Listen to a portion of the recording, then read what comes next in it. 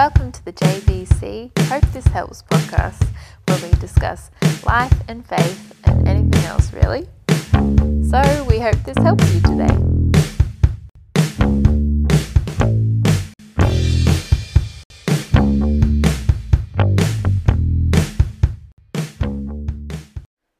Welcome back, dear listeners. It's Scott and Grace from JVC Hope This Helps once again. Hello. There's really no lineup change, but I'll continue to introduce us each time. Who knows? We might change our names or something and have guests or something. Maybe one day I'll just mix it up and say something totally off the wall as an introduction. But at the moment, this is the rut that I'm in, so we're going to keep rolling with it. We've been talking about Easter, Scott, and Yes. by the time this episode gets uploaded, Easter will have come and gone. We've talked about the cross. We've talked about how to talk about Easter to your kids. Yeah, a little bit. Yep. And we'll be talking about the resurrection today. Resurrection. Yeah, Awesome. it's exciting. Yeah. It's the joy and the hope that we have in this faith, right? Yeah, and maybe it should be said off the bat when people, theologians, the New Testament talk about, or Paul or whoever, talk about the cross and Jesus' death. It's not in isolation of the resurrection. Yeah. Kind of like the whole life of Jesus. You can't just kind of cut and, you segment it out like it's removed from every other part of his life. So his life, death, resurrection, ascension, heavenly session, and all of that hold together in what he's done in the incarnation. I forgot to say, incarnation, life, death, resurrection, ascension, heavenly session. All these things hang together. Yeah. So you can't kind of just remove one from the other. But for, reasons of helping us think about things and whatever, we can talk about one of those things at a time. So it is important, though, when we talk resurrection, we obviously can't remove that from the cross because you can't raise someone from the dead who's not dead. Yeah.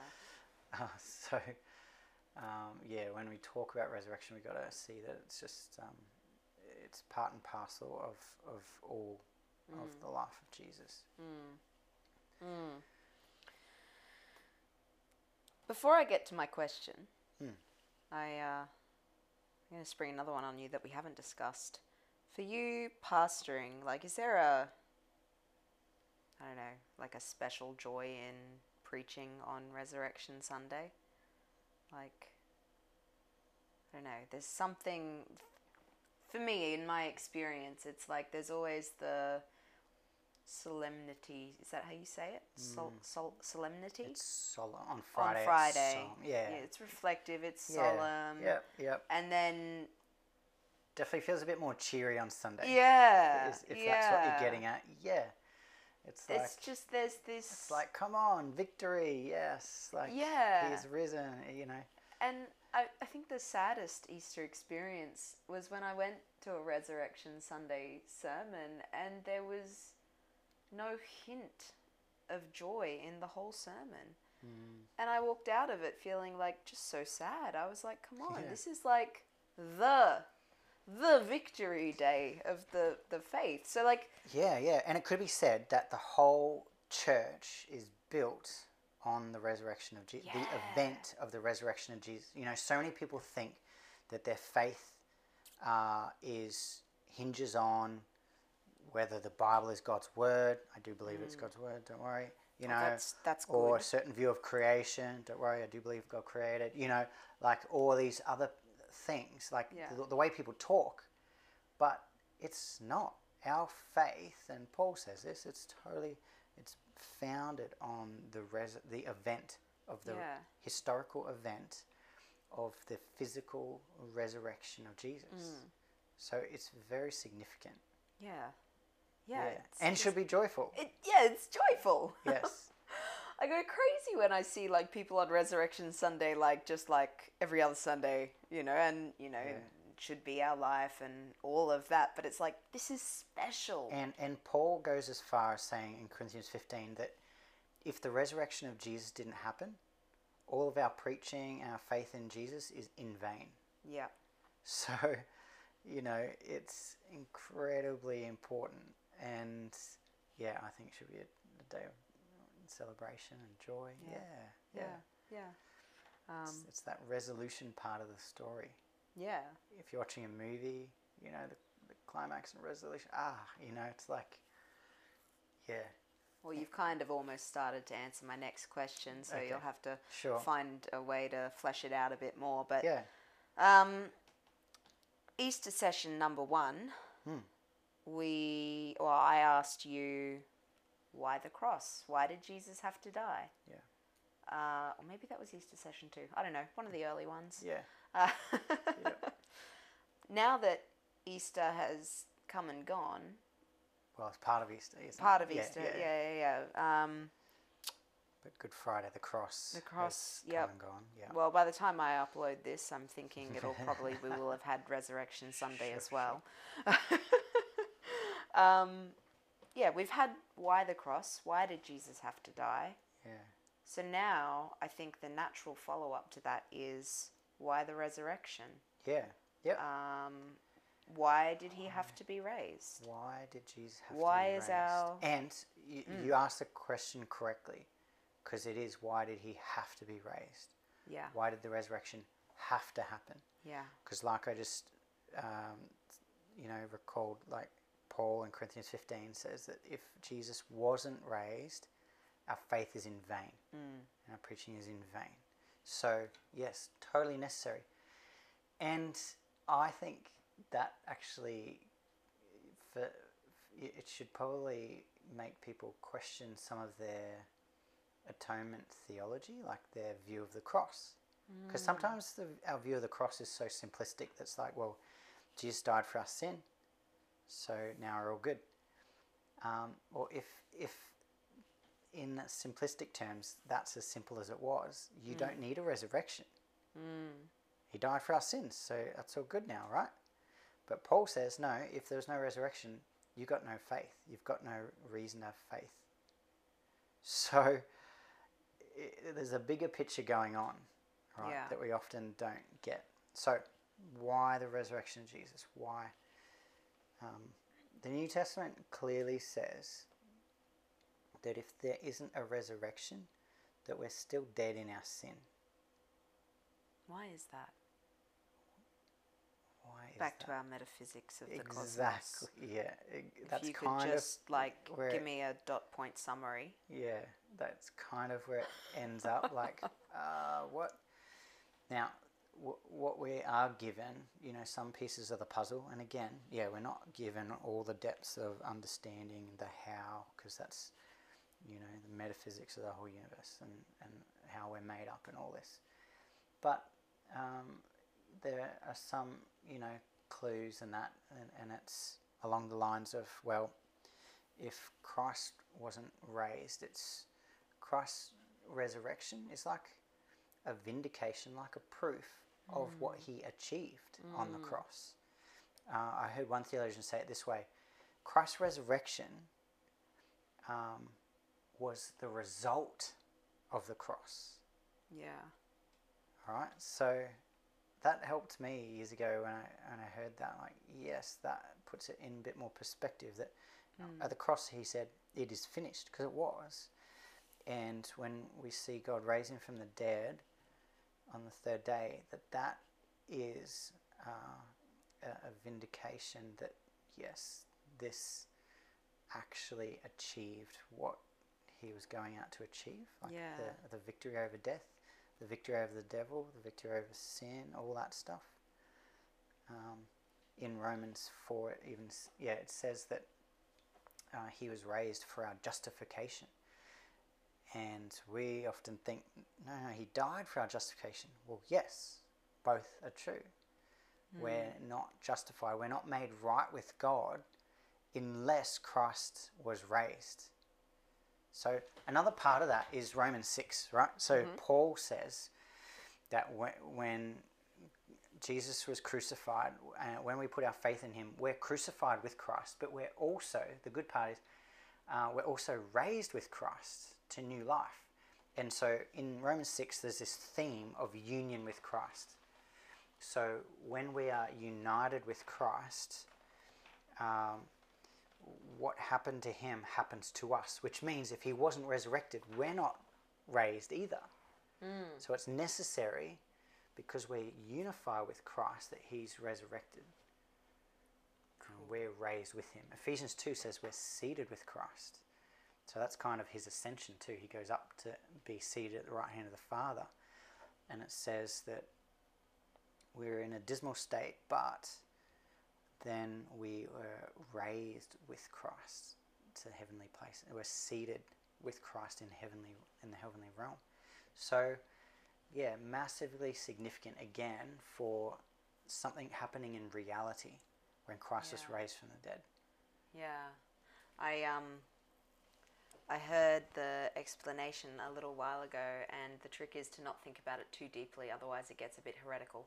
But if you think of the Trinity as like a little Venn diagram, Father, Son, Spirit, and again, you not too deeply, because it gets a bit iffy. But then you add this little extra circle onto the Son, and that's us connected in through Jesus. Sure, yeah. And Jesus, the New Testament says clearly that we're put in Christ. Yeah. And that's why all the stuff that happened to Christ happens to us. We're in Christ, but Christ is also in us. Yeah, I've been crucified with Christ. I no longer live. By Jesus faith. Christ lives in me. And that we are baptized into the Spirit, into the Yeah. Holy Spirit. And the Spirit is put in us. Yeah. And Jesus, remember where he is, he's in the Father and the Father's in him. Yeah. Perichoresis is the word that early church fathers use, this dancing around analogy where you can't tell where one person starts and the other person ends, because there's such an interpenetratedness of the three persons of the Trinity. And Peter says that we get to participate in the divine nature. It's it's big concept stuff. So yes, we are united with Christ, and the interwovenness that is God himself, Father, Son, Holy Spirit, we kind of get woven in. We don't become God. No. We're still distinct as humans, but we kind of get woven into this divine dance, is kind of the language that's been used in church history. So awesome. Quite amazing. Yeah, it's just mind-boggling. So that's one angle of why Jesus was raised from the dead. Probably a bit more of a, for humans, for our sake, in that sense. But also, Jesus was raised from the dead. It says that he was the first fruits of new creation. Yeah. So in new creation, everything is resurrected, so to speak. We get resurrected. In fact, again, the New Testament says that if Christ wasn't raised from the dead, there is no resurrection. And we have no resurrection, therefore we have no hope. But in the resurrection of Jesus, we have a rebirth into a living hope. So picture this. All of creation is going to have a resurrection. I believe this is about the planet, all physicality, and people that are reconciled with God. We have this resurrection. And the resurrection of Jesus, way back when it happened, is the first fruits of that, the first taste, the first picture of what's going to happen in the future to all of creation. Yeah. Apart from those who are not reconciled to God, are still resurrected, but then they're excluded from that new creation. They've chosen not to be part of it. All right, so this is the necessity of Jesus, and being in Christ. So all things will come under the head of Christ in a completed full way in the future. So that's the picture of the future we're headed toward. And we get foretaste of that now. And the Spirit is in us. We've been raised, seated with Christ. That's obviously not a physical thing. That's something to do with spiritual dimensions or whatever. But yeah, Christ's physical resurrection is a foretaste and picture of all of creation being resurrected. Yeah. Awesome. It's pretty big to think about. I just kind of think of, you know, how beautiful stuff even in this fallen world looks, like trees and, you know, nature and all that. That's corrupted, broken creation. I just wonder, what is a tree, what's a blade of grass going to look like in in new creation? Yeah. Full of the glory of God and you can't imagine. It's exciting. It's really cool. And it's like, that's part of the joy of like Resurrection Sunday. It should just be a day of just hope and joy, because it points us towards God and His goodness and what's to come. Yep. Yeah. And it's absolute vindication too that Jesus was who He said He was. God's Messiah. Yeah. Came to do what he did, and yes, that He was meant to die. Yeah. That was Christus Victor. Yeah, and He was the victor over the powers of darkness. Because He's raised, you know, and it even says that if the authorities and rulers knew what the crucifixion would have done, what it was to achieve, they wouldn't have crucified Him. And I think that's talking about the dark powers. Yeah. That Satan thought he was winning out by getting the Son of God crucified. Yeah.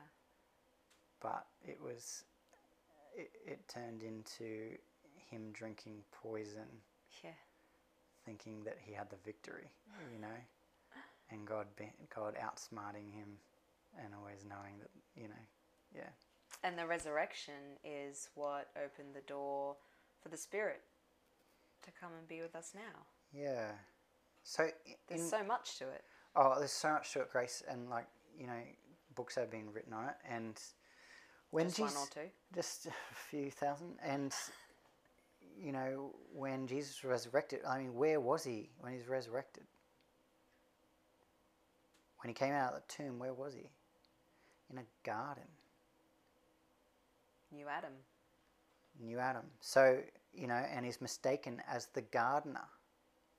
This is not a mistake of the gospel writers to note those things down, because I mean, whether the gospel writers were totally aware of it or just by the Spirit's leading, they're writing this stuff down. It's the new Eden has come, the new garden has come, and is going to be, you know, flourishing over the world. This is there's so many motifs woven in there that we see, and so epically important, the resurrection, and very joyous, very like, come on. It's exciting. Something you were saying earlier just triggered a memory of a bit in Acts, and so that's what I was looking up. I promise I was listening to you, Scott, while you were talking. I was just looking for something at the same time. In Acts after Pentecost. So you might, you know, hear this from us again when Peter is talking to people about the resurrection. He quotes some Old Testament writings, and then says, you know, brothers and sisters, I can confidently speak to you about the patriarch David, so King David. He is both dead and buried. His tomb is with us to this day. Since he was a prophet, he knew that God had sworn an oath to him to seat one of his descendants on his throne. Because there's that motif through the Old Testament that someone from the line of David, you know, his kingship will be restored. Yep. Seeing what was to come, he spoke concerning the resurrection of the Messiah. He was not abandoned in Hades, and his flesh did not experience decay. And I love that line. It's just so poetic and it just rich in imagery. Yeah, so Hades just means the grave, so he's not abandoned in the grave. Yep. Yeah. It's not like what we think of as like hell. Yeah, yep. God raised this Jesus. We are all witness of this. Therefore, since he has been exalted to the right hand of God and has received from the Father the promised Holy Spirit, he has poured out what you both see and hear.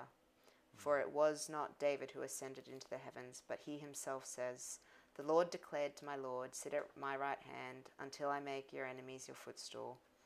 Therefore, let all the house of Israel know with certainty that God has made this Jesus, whom you crucified, both Lord and Messiah. So it's like the resurrection proves Christ's kingship. Like it says, where it says, God has raised Jesus. He's been accepted to sit with the Father. Therefore, he is the Messiah. You know this because the Spirit has come. The Spirit has come because Jesus has been accepted. Yeah, God's stamp of approval is clearly there. He raised him from the dead. Like, that's the resurrection. Yeah, and Psalm 110 is that psalm that's been quoted there. It's I believe it's one of the most quoted Old Testament passages in the New Testament because it's so significant, and yeah, it's about that ruling with God and put all your enemies under your feet kind of thing. And it's definitely speaking of the victory of Jesus in the death and resurrection. So another thing that just came up that I know people ask a lot was like, where was Jesus between the cross and the resurrection? Yeah. Because a lot of people have this misunderstanding that he went to hell. All right? Because of passages like that, Hades, but that just means grave. Now, we've got to wind back to the cross where he says to the thief on the cross, "Today you will be with me," where? In paradise. In paradise. That sounds like the opposite to hell to me. So, there is truth, though, that there were passages that talk about him proclaiming victory, but I don't think he went to hell per se and, suffered in hell the prison of hell, and then brought people out and all that kind of thing. But there was something that happened in the cross that was a proclamation of his victory to the powers. I don't think he went to hell and preached, there's some views on that. Some people will teach that. And I did a study on that passage years ago. And it's more about Jesus' victory, what it proclaimed to the captives and to the powers, all right, that this was a victory over them. And he was, with that dude in paradise, and it was not like a 3 days in hell kind of thing. It was 3 days in Hades, in the grave, like his body, but he was with this guy in paradise.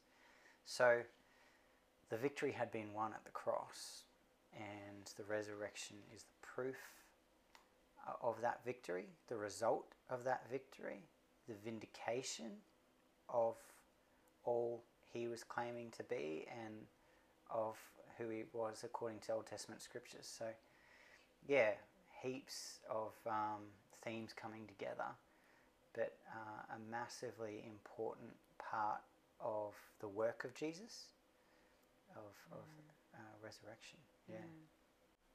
I think I've said it a few times this episode, but that's awesome. It's like, how do you with human words like appropriately respond? So I don't know, we might wrap it up there. Sounds good. I don't know, guys, listeners, friends, if I could encourage everyone to go read Psalm 110 and Acts chapter 2. The verses that I was referring to earlier were specifically chapter 2 verses 1 to 36. So it's not an entire chapter, but by all means read the whole chapter. Those are some really awesome, encouraging sections of scripture to read when you know what they point towards, and they point towards God's victory, who is our victory. Yeah, it's awesome. So, yep. Read your Bibles. Yep. Go in peace. And if you guys have questions, just send them in. We'd love to address them. And that would be very helpful to us, actually. But anyway, hope you've had a great Easter and really celebrated Jesus. Haven't eaten yourselves sick, hopefully. Save some, but not for too long. Yeah, you don't want them to go white and yucky. No, it's not good. All right. Go well. Bless you all. Bye-bye. Bye.